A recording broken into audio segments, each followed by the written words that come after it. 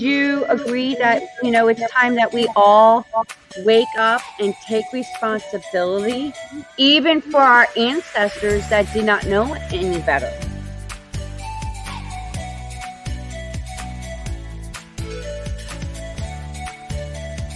Been waiting patiently to have this kind of conversation.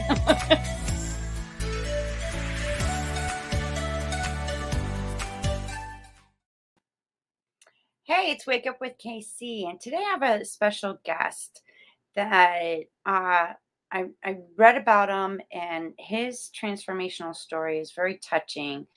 And amazingly, at the age of 8, he knew what he wanted to do, what his passion was, what he felt he was destined to do, and then life happened, and he experienced a horrific experience and trauma, and it made him realize, you know, what was his true desire and how he transformed his life. So please welcome Mark Scheffler. Mark, welcome to the show. Thank you, Kimberly. Thank you so much. It's a pleasure to be here. It's an honor to be here with you. And you have a very interesting story. And you discovered your passion when you were 8 years of age. And can you just share with everybody your journey and what happened and what you came to discover and how you transformed your life? Sure. When I was, it's actually, I have to make a correction. It was a typo. It was that what you're talking about that happened at 8. I knew at 8 what I wanted to do. I wanted to go into the entertainment business. I wanted to go into comedy. I had a thing for stand-up comedians, and that, would something I used to watch every Sunday night on the Ed Sullivan Show, and wherever I could. And I always had this thing where I would imagine myself doing what they're doing, and being there and standing on a stage in front of a microphone, talking to people and making them laugh. And I had developed an ability to make my family laugh and the people around me and my friends. And so when I was 10 years old, not 8, it was 10. It's a typo that I've just forgotten to correct.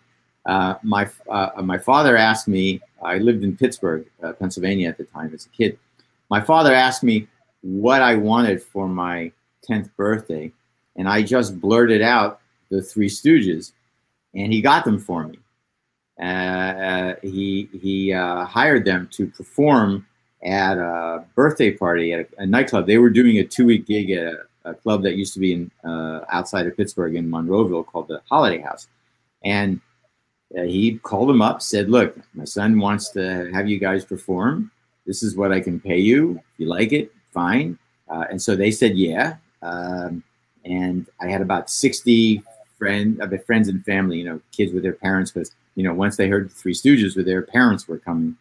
And during the show, Mo announces, he said, "We're all here to celebrate Mark's birthday. Where is Mark?"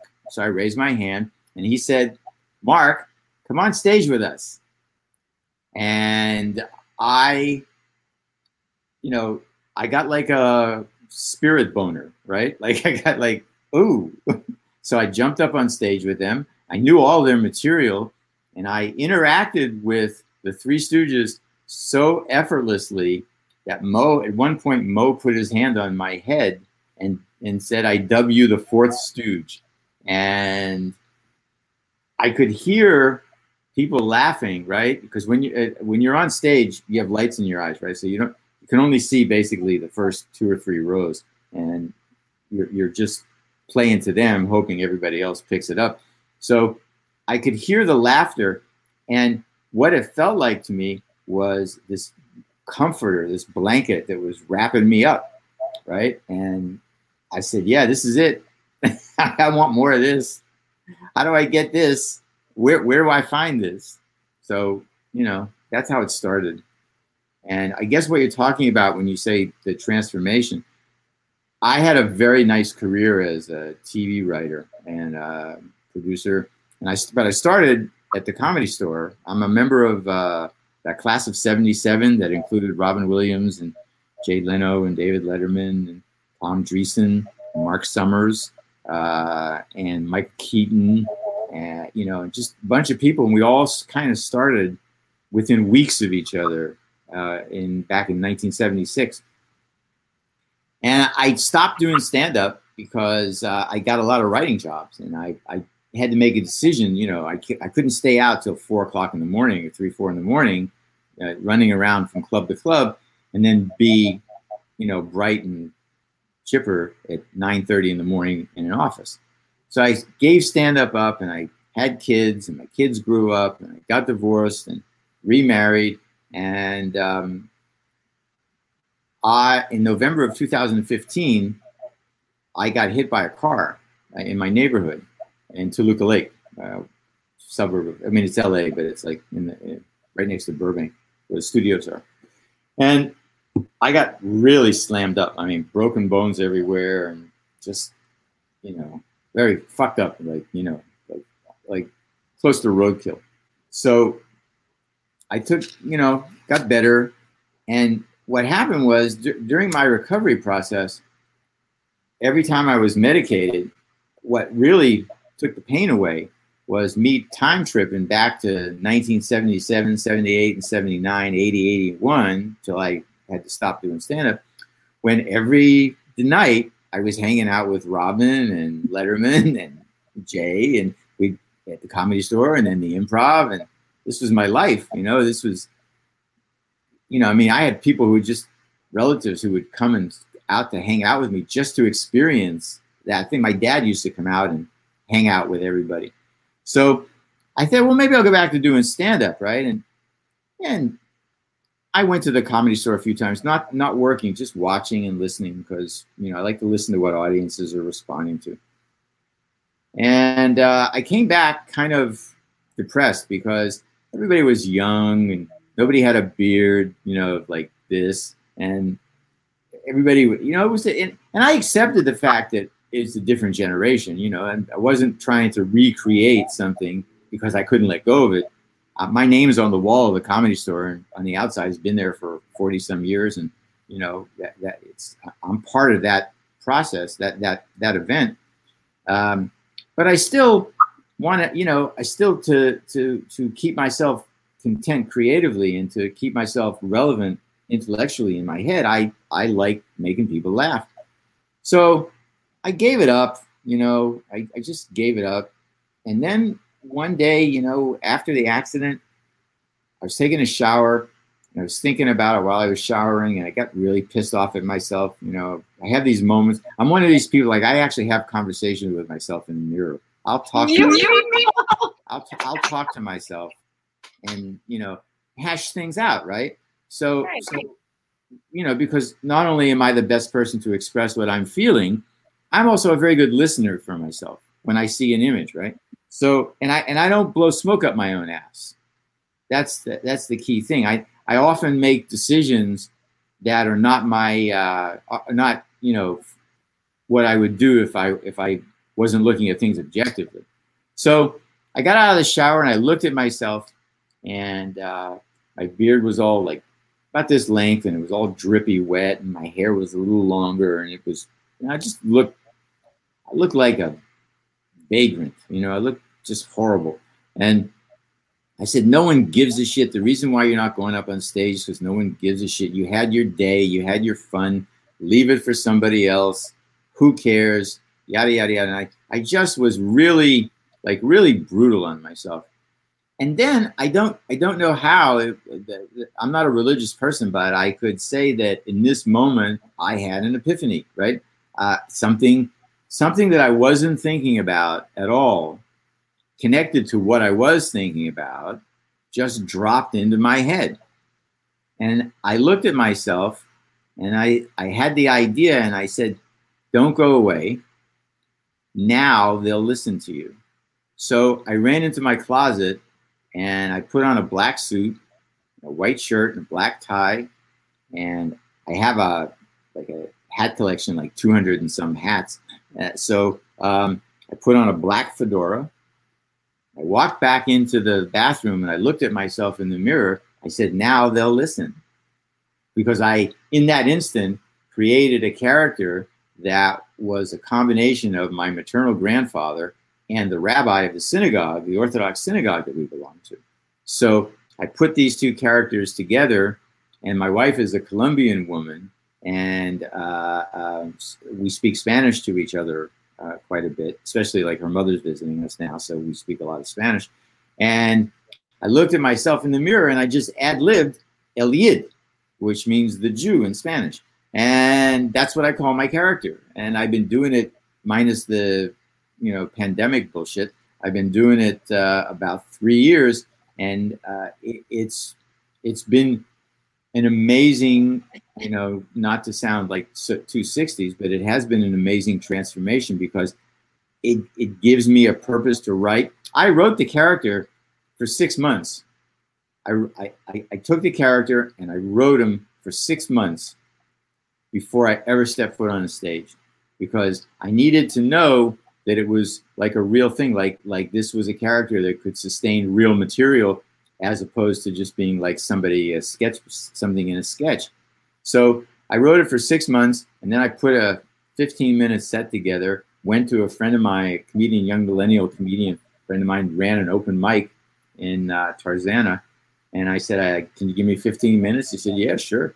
So I went on stage as that character for the first time, did the 15 minutes, and it all worked. It just worked. And then I did it more and more and more.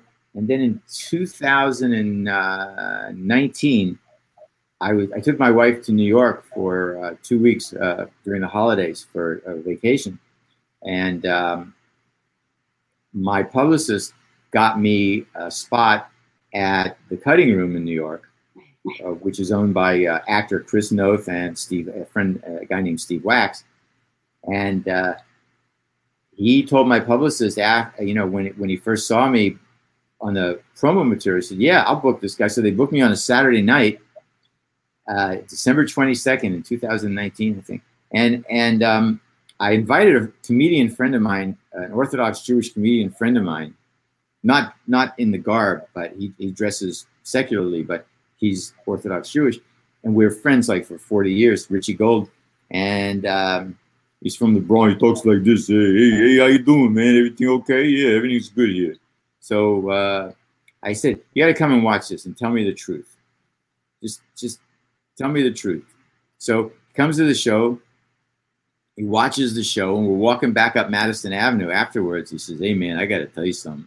If I didn't know you, if I didn't fucking know you, I'd buy it hook, line, and sinker.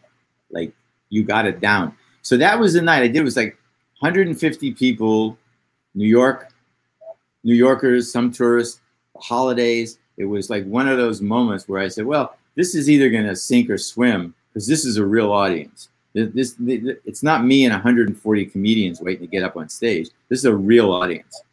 And it worked. I did about 17 minutes, got some applause, got a lot of laughs. And I realized, yeah, it was more than like shits and giggles, right? It was more than something that was just kind of like masturbatory for me. Like, oh, you're just doing this for yourself. It was like a real thing. It became real that night. So that's what I'm doing. I haven't done a show since the COVID pandemic, but I'm doing my first show with my friend Steve Middleman, a comedian from New York, who's my neighbor out here. And we're old friends. We're doing a show together with some other people at the Encore Theater in Tustin on October 9th, Saturday, October 9th. First show back. So, wow. In between all that, tons of shit, right? I'm writing a book about my life that I call, As Luck Would Have It, the story of me and my very successful, mediocre career. So, that's it. Wow. That's it's like a really short version of the last 40 some years of my life. Well, when you're a kid, you look at life in a different lens. Don't you agree? Oh, absolutely. You look at when you're a kid, everything is in the immediate. Everything is in the now, because you don't have much history, right, with yourself. You're compared to adults. So everything is in the now. Where am I going now? Are we there yet? Why do I have to do this now? Why can't I? You're always in the now. And you don't have the the luxury of perspective, right? That time gives you. So, yeah, to answer your question. I talk too much. I talk way too fucking much. No, that's awesome.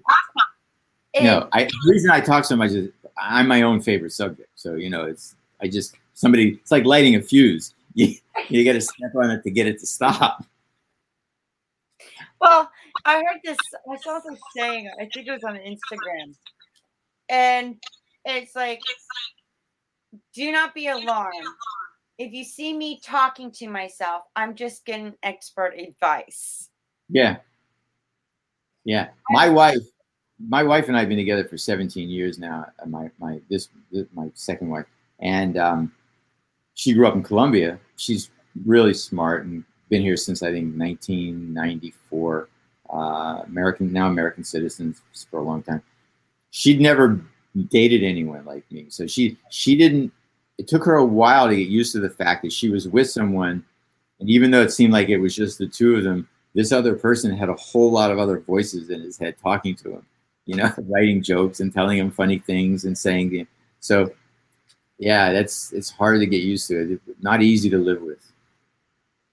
Well, it's you're using your imagination, and you, like you said earlier, you reinvented yourself, and it was a part of your transformation.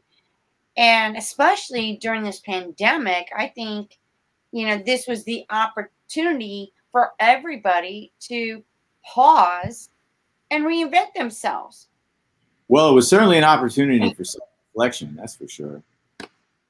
For people to take a look at their lives and say, is this working out? Am I like, there are things I could do to make it better for myself? Why am I making these mistakes all over again? Well, I always talk about, the limited beliefs, the mental programmings, even emotional energetic traumas that keep us prisoners in our reality. We're the creators of our own reality from the choices we make, the decisions, what we think about, how we feel, and the things that we do. And if you don't like the experience, then you have the power and control to change it. One thing, yeah, you're right. One thing I've learned for sure about what we've been going through, it's brought on the age of what I call Darwin 2.0, right? Darwin 2.0. Yeah. It's like, Darwin was survival of the fittest, right? Well, Darwin 2.0 is survival of the smartest. And there's a clear divide between, and you don't even have to be that smart to be on the right side of this phenomenon here. But if you're dumb, you'll probably just fade away. And if you're smart, you'll go on. And I really believe that. I believe that we are at this is an inflection point that I refer to as Darwin 2.0. Because used to be you had to be physically fit and have some kind of physical prowess to keep yourself going. Well, you don't need that anymore. You haven't needed that for a long time. Smart people tell cumbersome people what to do all the time, and that's just the way of the world. It's just that's a dynamic of the world. It's the aware, smart people who move forward, and it's the other people who get passed by and get angry about it, but they don't realize that they have the power of choice and they choose to be a certain way. Yeah, and it's part of our upbringing, from our parents, from religion, from society, and it's been going on for centuries. Yeah, I think it's cannabis, by the way. I think that having raised 3 children, now see them as adults. I think that more concentration on parenting, on positive parenting, needs to be done, because parents have the most influence on children. But if you look at children again in perspective, right, big picture, yeah, they're children, but they are the future of society. They're what's next. So if you put a lot of good into them and they match that with their own, whatever they have, then you start creating good people, and good people create good societies. You know, happy people don't get angry, right? They just don't. Like I don't do anything all day except write jokes. I sit here and just write jokes. My wife yells at me, why are you doing this when I want you here? And I say, well, I got to write this joke down. Hang on. So, it's creating happy, smart people. And that's a parenting thing. Yes. And, growing up and being in abusive and toxic relationships. Sure. And then your kids see that. It is a challenge. It is a struggle. And it's like I had to figure out, okay. And honestly, Mark, I got to the point where it's like, is this all there is to life? Because if this is it, take me out. I don't want to be here. Yeah, there are a lot of people who get that's a common dark place for a lot of people.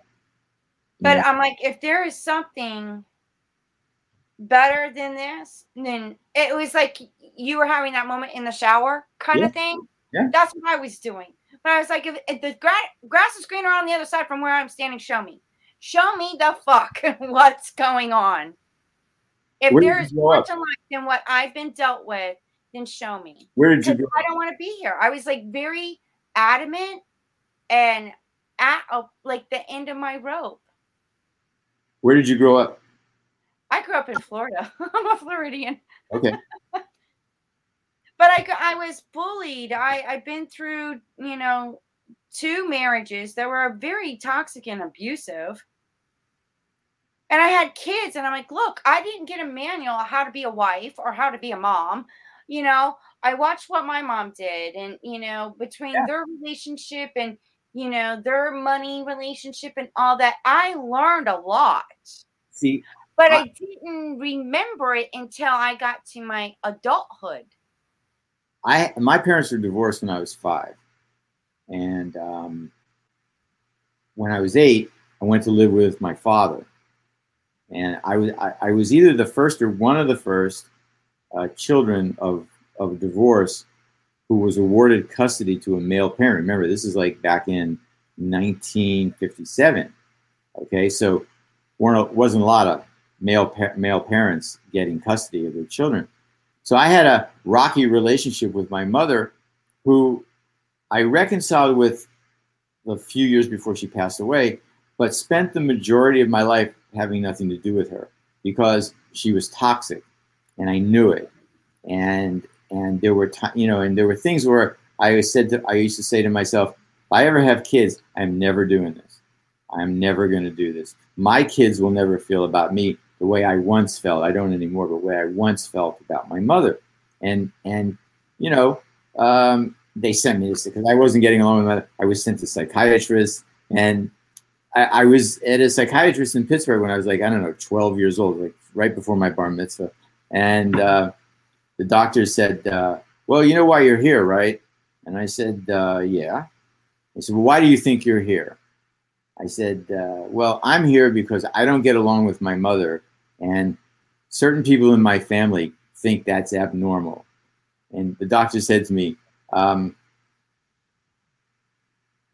you don't think it's abnormal? I said, generally speaking, yes. But in this situation, no, it's perfectly normal. If I wasn't like the way I am now with her, there'd be something wrong with me. And he said, well, why? What do you mean? I said, well, let me give you an example. I said, well, my mother goes to work in the morning. We're all sitting at the table. My younger sister and I are getting ready for school. And the housekeeper is there. And my mother is getting ready. She's got this job in a lab doing something. I don't know what she does. And as she's leaving, she says to this African-American housekeeper who looked like Mike Tyson with breasts, right? She said, If he opens his mouth to you, smack him. If he doesn't do what you say, smack him. If he mouths off to his little sister, smack him. And this woman, Mrs. King, would look at my mother and say, so, Mrs. Levine, what you're saying is you want me to smack him. And my mother said, anytime you want. So I'd watch this, and, I'm like 12 years old or something. How bad can you really, in that time of evolution, nobody was buying guns or doing weird shit. How bad could you be at like 12 years old? And at least I had perspective about it, because I had a very close relationship with my father, and he balanced it off. He was that guy who would hire the Three Stooges, so that wasn't an isolated behavioral trait of his. He was an aluminum siding salesman who was flamboyant by nature. So, he came out of the army after World War II and had a nightclub with his uncle, and he knew a lot of comedians. So he was like different than most fathers would have been, who would have said to a child who expressed a desire to do this, would have said, well, you have to go to college and you'll have to, and then maybe we can talk about it. No, he would say, yeah, great, man. This would be great. Yeah, I can hook you up. I know some people. So, so it got balanced off. That's why I'm not psychotic, right? That's why I didn't turn out really. I just constantly being a child, right? So what did the psychiatrist tell you when you... Yeah, the psychiatrist looked at me and he said, well, you certainly have a point there. She said, your mother really does that? I said, look, I'm not making this up. This is what she would do. She just didn't like me. And she didn't like me because I had a good relationship with my father. And I came to understand her more, in later years. What happened was, we hadn't talked in like 25 years. She acted when my daughter was born. My mother just did some horrible, just petty shit, right? So I said enough is enough. I said, I have a child now, and I can't have this toxicity in my life. It's just not going to happen. I have to take control of this. This is what, it's sad, but that's what it is. I can't have this toxic nonsense going on. So then, like 25 years later, I got a call from my sister who said, your mother's in the hospital. And I said, really? What happened? He said, well, she fell. And my sister also didn't talk to her. They had a falling out because my mother visited her toxic shit on my sister and her then husband. I'm going to go visit her, she said. You want to meet me there? I said, no, I don't actually. So, wish her well for me. Tell her you and I spoke, and that I wish her a speedy recovery. So a few days later, I get a call from my sister, and she said, she wants your phone number. She wants to talk to you. I said, I don't know. My sister said, look, she was 82 at the time, I think this happened, 82, 83. Said, she doesn't have much longer. Not that this is going to do it, but she's 83 years old. So I thought about it. I talked to my wife, and I said, okay. So I called her at the hospital. I hadn't spoken with her in 25 years. And she answered, and I said, Mother? And she said, Mark, it's you. You actually called. And I said, well, I generally do the things I say. Another thing I learned not to, like, she didn't do shit, right? So she said, can you come and visit me? So I said, well, theoretically, I can get on a plane. And she said, well, I'll send you a ticket. I said, you don't have to do that. I can handle a ticket. So we made a plan, and a couple of weeks later, I got on a plane out of LA and flew to New Orleans, and then rented a car, drove to Baton Rouge where she lived. That was at night, checked into a hotel, got up. I knew Baton Rouge because I went to college there. I lived there, so I didn't have to. I knew where I was going. And then I went out to see her. And then I spent, after we, initial moment, we spent the next, I spent a week with her there, week or 2 weeks.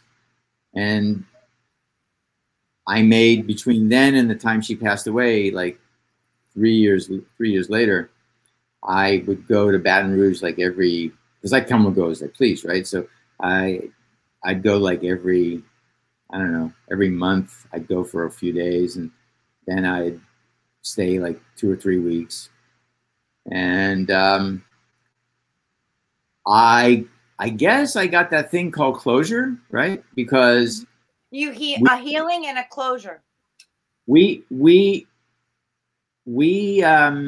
had conversations about the past.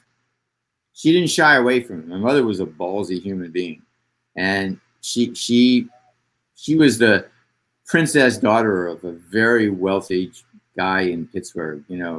My grandfather made a lot of money, came here with nothing, made a lot of money.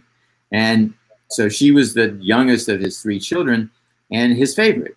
So, but my grandfather was a very dominating, thumb on your ass kind of guy, which is one of the reasons why he and my dad didn't get along. Because my dad was kind of an out of the box guy and didn't like any of that shit. So my grandfather didn't like me either, because I was so emotionally and spiritually aligned with my father. So my mother, she didn't, to her credit, she took responsibility for everything. She said, what happened between you and me was all my fault. She said, I never should have let it happen. And I know that now. She said, I wish I knew that then, but, I don't want you to have any illusions. None of this was your fault. And I said, well, I could have been more forgiving. She said, that wasn't your job. That was my job. You're my child. I'm not yours. So, we got through it, and it was cathartic. And when she passed away, I didn't feel like there were any, open ends or unzipped zippers there. Wow. So let me something. But then it was my choice. You see, let's get back to choice. I could have not gone and then not had that experience that completely enriched my life. Right? I could have not gone. I could have been stubborn.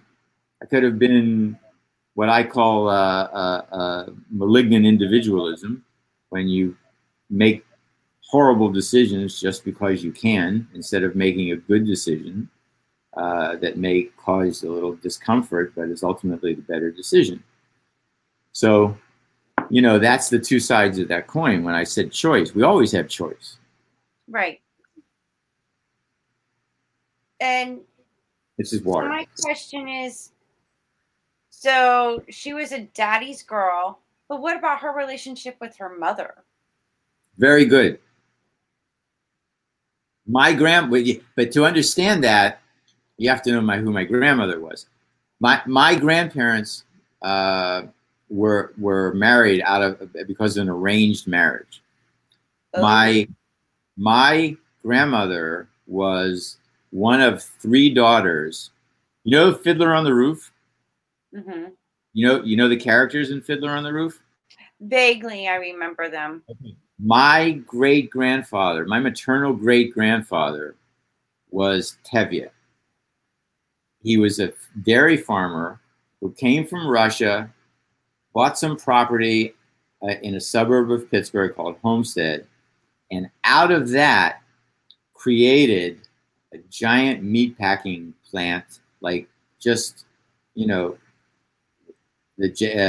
East Carson meatpacking back. It's not there anymore, but for a long time it was like and he had a dairy farm, and that was their business, right? So my grandfather's family made in Yiddish, there's a word shidduch, made a shidduch with the Jacobson family, that my grandfather would come to the United States, hook up with Rev Jacobson, and pick one of his 3 daughters. So my grandfather came when he was 27 and had very little money, went to the Bronx in New York, got a job through a relative who was there as a house painter, saved up money, and then came to Pittsburgh to Homestead, PA, and hook up with Rev Jacobson to pick one of his daughters. So he had 3 daughters. And my grandmother was 14 at the time, and my grandfather was 27. So the thing about my grandmother was, at 14, she could speak like 9 languages, and she was a math whiz. So my grandfather, being who he is, he wasn't as much looking for a wife as he was looking for a partner who had skills that he didn't have.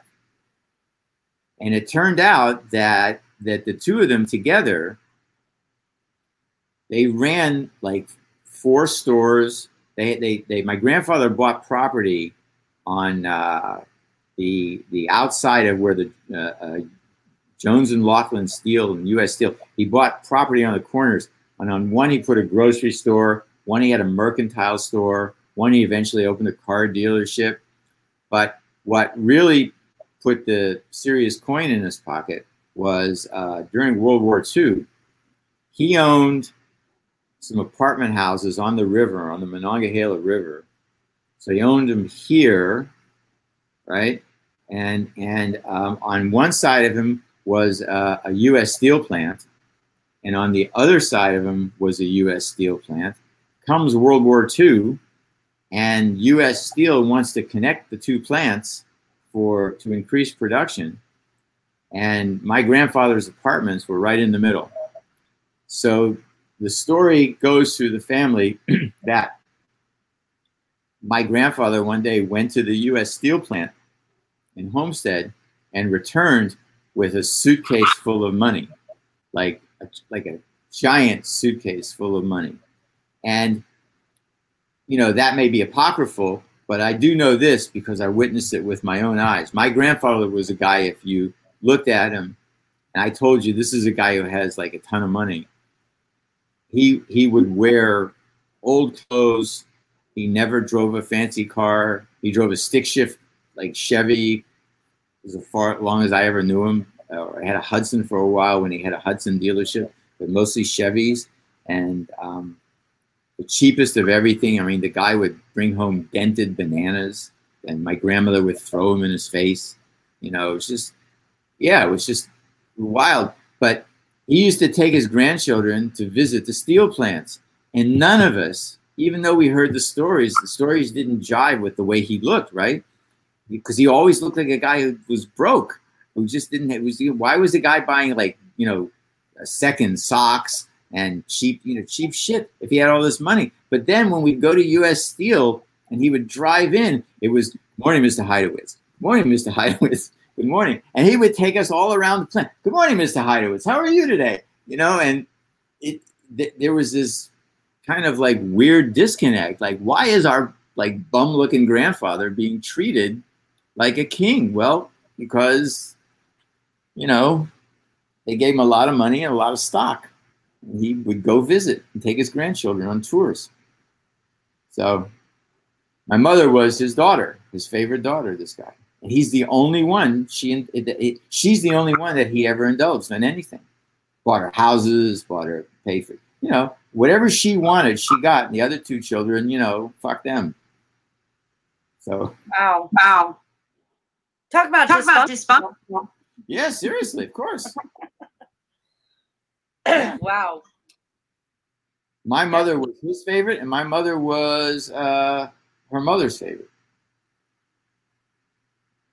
Wow. Then what did the other 2 siblings do? Well, the oldest was a girl, a woman, my Aunt Gertie, who was just a toxic piece of shit. She was like my mother, only on steroids, because she was the first one, right? So she was my grandfather. She didn't. There was nothing. This is a woman that, you know, maybe had zero redeeming value, just nothing qualities, like nothing. She was just mean. And the irony of that is she marries a guy, my Uncle Zelmer, who's like the nicest sweetest guy in the world. Okay? She was a lunatic, but Uncle Zelmer was a nice guy. And then my mother's brother, my Uncle Harold, also a nice guy, but, my grandfather, I don't think, thought much of him. Wow, you would think that, men are so prideful when they have a son. I have a son. He's a middle child. Yeah, middle child. And if he would have been a firstborn, I would agree with you. But he was a middle child, and he was classic middle child. He just wasn't very ambitious, always earned a nice living, was a kind, decent man, good father, a good soul, but very, very middle, right? Very kind of non-confrontational, because he grew up with a father who was nothing but confrontational. Wow, it's interesting how in different eras and different time periods of history, the mindsets, the beliefs. Oh, yeah. Oh, of course. It's crazy. That's why I try to stay immature, because the more immature you are, the more current your abilities are to see what change is happening and to become part of the change and not stuck somewhere in time. That's a horrible feeling. Oh my gosh, you're like reliving the past every day. Yeah. Yeah. It's like me. I had a really good career. Like I've never had a real job. I've had 2 wives, 3 children. I live in a nice house. I have an apartment. I have a house and an apartment. So I left college in 1969 at LSU. I dropped out of college, and I had 3 life goals. Number 1, I wanted to smoke as much marijuana as possible. As 1920, what the fuck. Number 2, I wanted to pot in 1920s. This was 1967. 69. I was going to say, hold up, wait a second. No. This is me in 1969 leaving LSU. Okay. I went to college with David Duke, by the way. With that's a whole other story, because I used to debate him outside by the student union. And I said 3 goals: smoke as much marijuana as possible, sleep with as many different women as possible, and make just enough money to afford the weed and the women. So I look back on my life and, my situation, and I say that I have greatly exceeded my own expectations. So,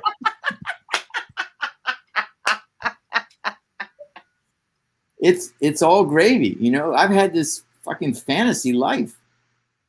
I've had some problems, the accident and my divorce, but my ex-wife and I are best friends. My mother of my children. We talk all the time. We've been best friends.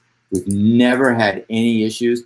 When we knew our marriage was over for whatever reasons, we made an agreement between each other that no issue between us would be more important than the emotional well-being of our children. And that's how we co-parented until they all, got on their own and grew up, whatever.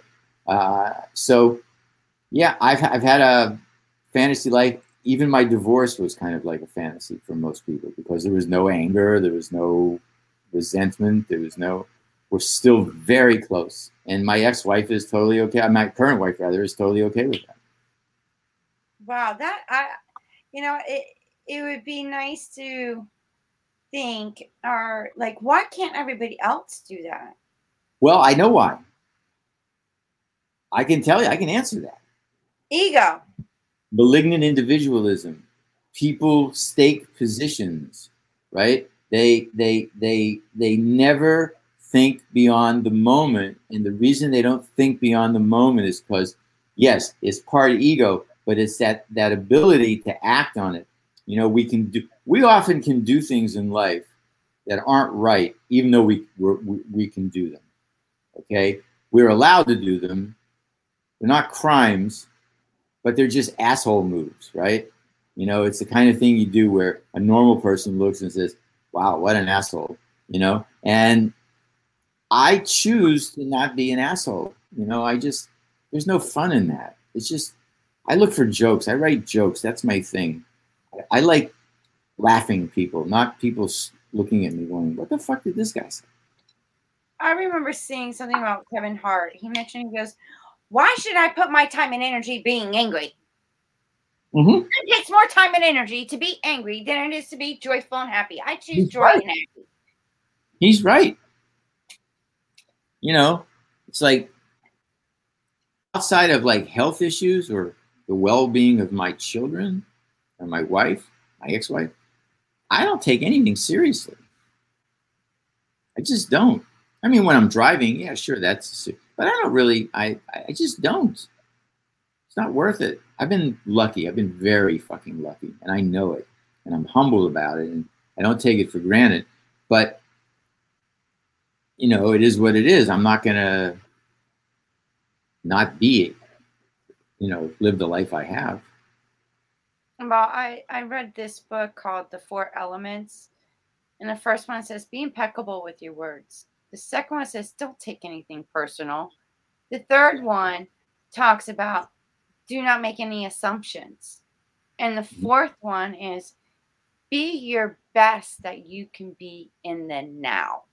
Yes. Yeah. I always, having children crystallized that for me, because the one thing I realized about having children is that they're watching you all the time. Uh-huh. You know, they're absorbing what you're doing. And I would always think to myself, I have to act in a manner that my children would, that I wouldn't be upset if they replicated, right? You know, so I just, you know, thoughtful, not like boringly so, because I am, after all, me.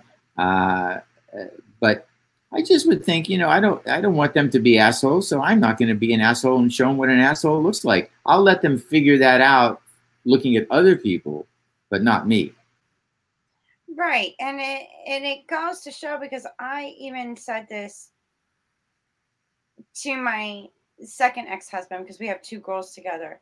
And I looked at him, I'm like, do you know you're the first male that they have in a relationship? You're the first. What example are you setting for them for their future relationships with a man?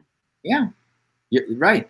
I was playing par 3 golf with a friend of mine who's passed away, a well-known actor, and he was with his son, one of his sons, and I was with my oldest son. And his son hits a ball, and it kind of shanks or something. And my friend, who was kind of explosive, says to his son, "What the fuck did you do? What the fuck did you do? Why did you hit such a shitbag shot? I showed you how to swing a fucking golf club. Why did you do that?" And my son looked at me, and just like his eyes popped out of his head. And he knew this guy for years, but he saw him, you know, lose his temper, and that's what happened. And he leaned over to me and said, "Wow." And then I leaned back at him and said, "See how lucky you are? See how lucky you are that I'm me?" He said, "Oh, Dad, man, I can't imagine you doing that." I said, "No, you're right. I wouldn't. I just wouldn't." So I think that a lot of the problems in the world, if we could just stop everything for a second and take everybody who has children, put them through a positive parenting class, and reshape their viewpoints on their children, and realize that their children are not their possessions. They're just people that they're, you know, that they happen to have had a part in creating. Like, they're not, they come with a spirit that's completely independent of who you are. They're their own people immediately. Right. Okay. All you do is make them better or worse versions of that. You can, the person, you know, that's what parenting is. You just make them better or worse versions of who they already are, as who they're born with. So I just didn't want the responsibility of creating shitty people. Well, and you know what? and you know what? I have to commend you on that because you looked at it in a different perspective. Yeah. And I look at generational cycles, generational patterns. But my father was abusive. Yeah. You know, because it runs in my family. I'm like, hold up a second. When I recognized and, you know, started realizing like this is a generational cycle that keeps repeating itself, I'm like, well, shit, the puck stops with me because I don't want my children going through that shit. No, see, I learned the fundamentals of how I parent from my father, right? Like my dad, you know, would just say things. His way of like giving me a course correction was don't do that. You know why? Why, Dad? He said, because schmucks do that. And there are two kinds of people, schmucks and the rest of us. Which would you like to be? I said, I want to be in the rest of us. I said, well, then don't do that. That's it. That was it. Wow. But when you say that some, because, I mean, as the generational cycles and the patterns and everything, it's their behaviors, it's the personalities, it's the limited beliefs that they keep passing forward to their children. Exactly. You're exactly right. What happens is people who have this kind of nonsense pass this nonsense on generationally. It's like racism is passed on generationally. Nobody's born. It's taught. It's taught, whether covertly or overtly, it's taught. Nobody is born a racist. They learn this from the people they live with. Okay? Yep. And when like my father was not a racist, and I grew up not being a racist, right? I have, you know, a life where I interact with everybody. I don't look at people in that context. There's no, I look at it in acknowledgement, like, yeah, this person is Chinese, this person's French, this person's an African, but that's just my eyes telling my brain, you know, some background. It's not, there's no judgment wheels turning. So yeah, it's weird. It's all parents. Well, I look at everybody as they're divine spiritual beings, sexual beings inside the human being. Okay. We're all divine beings. Suddenly I'm a party. Greater intelligent, if you want to call it, you know, God, Tao, whatever, this divine source, it's energy, and it turned into matter in different shapes and colors and sizes. Suddenly we're at a party in the 60s. Yeah. Here, try this little lump of sugar. This will help. Take this. But that's how I look at it. And I just got, you know, and the one thing that I can, you know, honestly say is religion has it all wrong. It's not, when it comes to, we're all connected. Religion doesn't separate. Hang on. Religion doesn't exist to get it right. So they don't have it wrong. They have it right for them, but it doesn't exist. They portray it as something like you just said, which is why you said what you said. But it doesn't exist for that. It exists for the cash. It exists for the control. It exists to subjugate women and to make women second-class citizens, because the men who created this religion are scared that these women are going to take their jobs and have bigger balls than they do. So it's these men who are afraid. You know, look, I have a piece of material in my nightclub act, my stand-up act, where I say to the audience, I say, you know, I've been around a long time, and there are only two basic roles in life. You're either the organ grinder or you're the monkey, right? And then I look at somebody in the audience and I say, organ grinder, organ grinder, organ grinder. Nope, monkey. And I say, but don't feel badly. If you ask my wife, she'll tell you that I'm the monkey in our relationship. She'll tell you that I'm lazy. I don't know how to do anything. I certainly don't know how to fix anything. I just sit around and watch TV. You know, I don't really do much of anything. And why she made a decision to never, ever, ever ask me to do anything. That's how useless I am. And then I look at the audience, I take a pause and I look at the audience and I say, and that's exactly what makes me the organ grinder. You know, that's, you know, so you see what I mean? Right? So we are who we are. And but when it comes to that male toxicity thing, that's the underpinning of religions. I don't buy it for a second that any of them, including all of them, except for maybe the Eastern religions, which are, come look at life from a different point of view. But the Western religions, all the big ones, it's just about, take a look at them.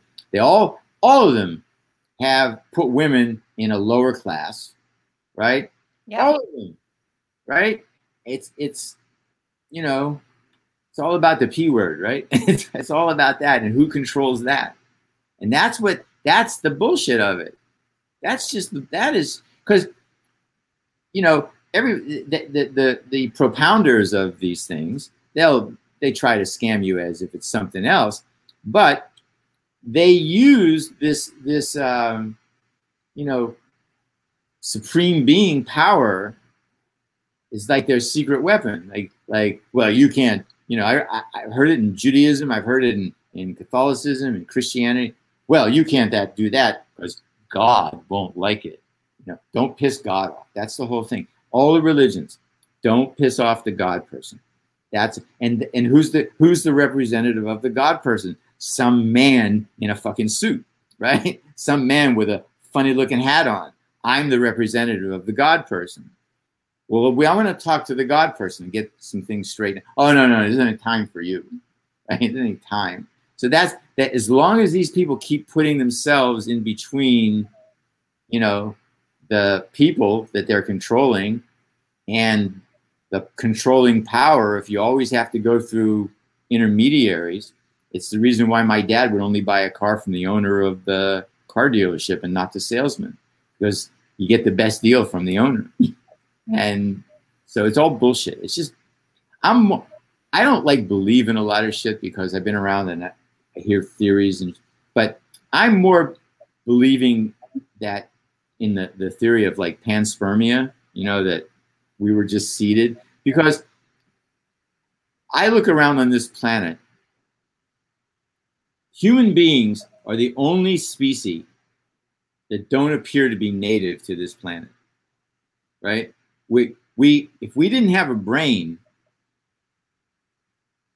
we would have been eaten by animals long ago. But because we had some kind of brain, we figured out on an intellectual level how not to be eaten and how not to be somebody's lunch, right?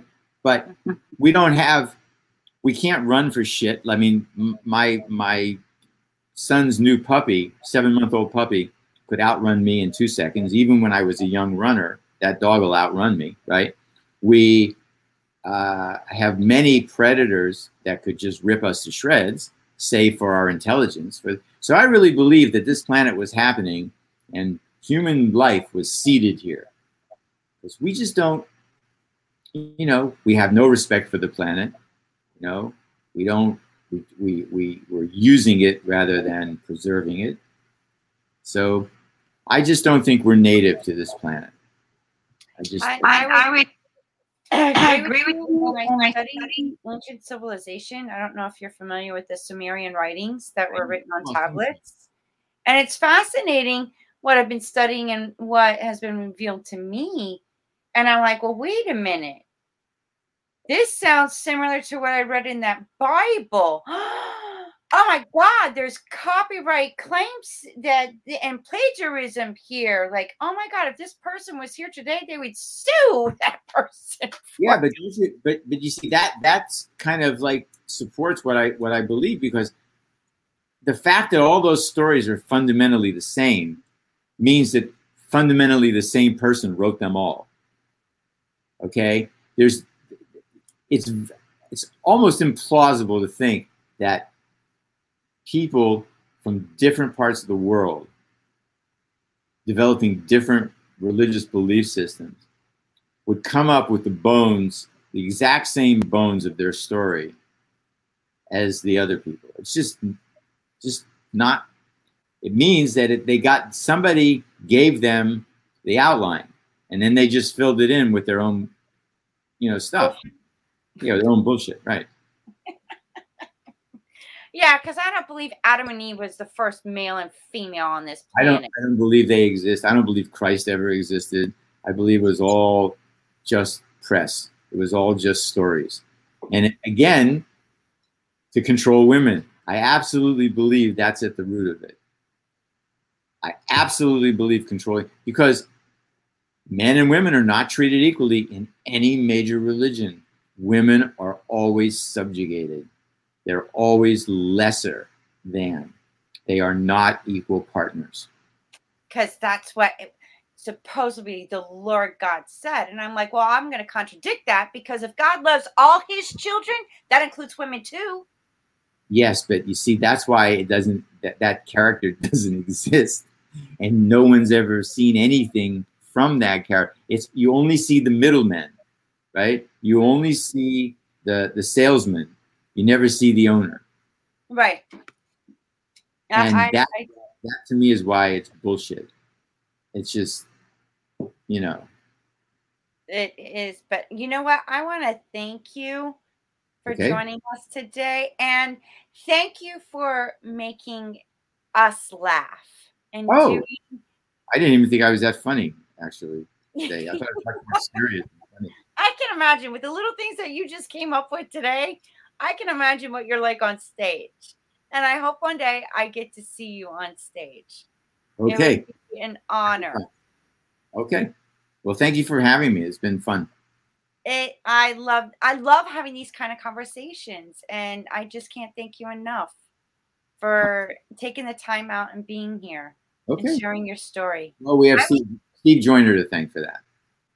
Yes, Steve Joyner. And you know what? I wish you the best of success with your book, your upcoming tour dates. If you're coming down to South Florida, you better let me know, because I'm getting tickets. Okay. We'll have tickets for you. No worries. Well, there you go. A heartfelt, inspiring, transformational, and some deep conversations with Mark Scheffler. And if you want to see him, if he's going to be if you want to find out where he's going to be, all his information is down below. Stay tuned for more exciting and amazing guests and interviews right here on Wake Up with KC.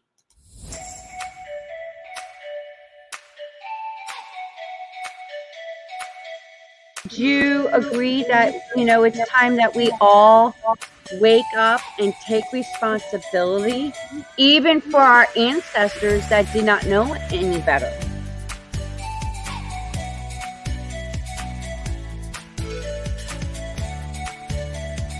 Been waiting patiently to have this kind of conversation.